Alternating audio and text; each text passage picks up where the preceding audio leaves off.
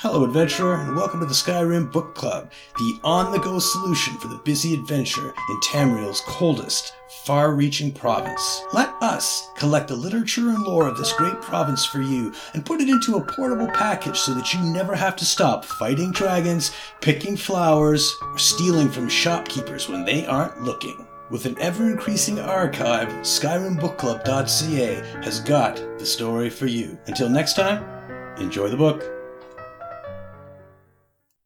Abba's Landing Merchant Lords, Volume 5, prepared by Tamanir, Master of Secrets for the Queen of Tanith, a report covering the history of the trading houses at Abba's Landing.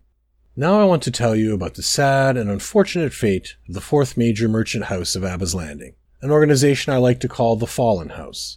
Gurges and Associates dates back to a powerful and important imperial family that has all but disappeared from the Cyrodiil records. It came to prominence during the rise of the merchant lords of Hugh's Bane, when Isabel Gurges, known as the Regal Pirate of the Abyssinian, retired from raiding and pillaging to form a more or less legitimate business. Of course, legitimate business means something very different in a place like Abba's Landing. Isabel began by making loans with exorbitant interest rates, but it wasn't long before she took Gurges and Associates into gambling, fencing, laundering, and hijacking, where she had her crews steal cargo from merchant vessels so they could sell it back to those same merchants for an immediate profit. When the merchant house crisis rocked Abba's Landing 15 years prior, Gurges and Associates was nearly bankrupted. The tumult since, as well as events leading up to the Three Banners War, all but spelled the doom of the merchant house. Today, the Gurges family has only a handful of blood members and vassals, leaving its current patriarch, Martinus Gurges, a bitter and jealous man. He has plans, however.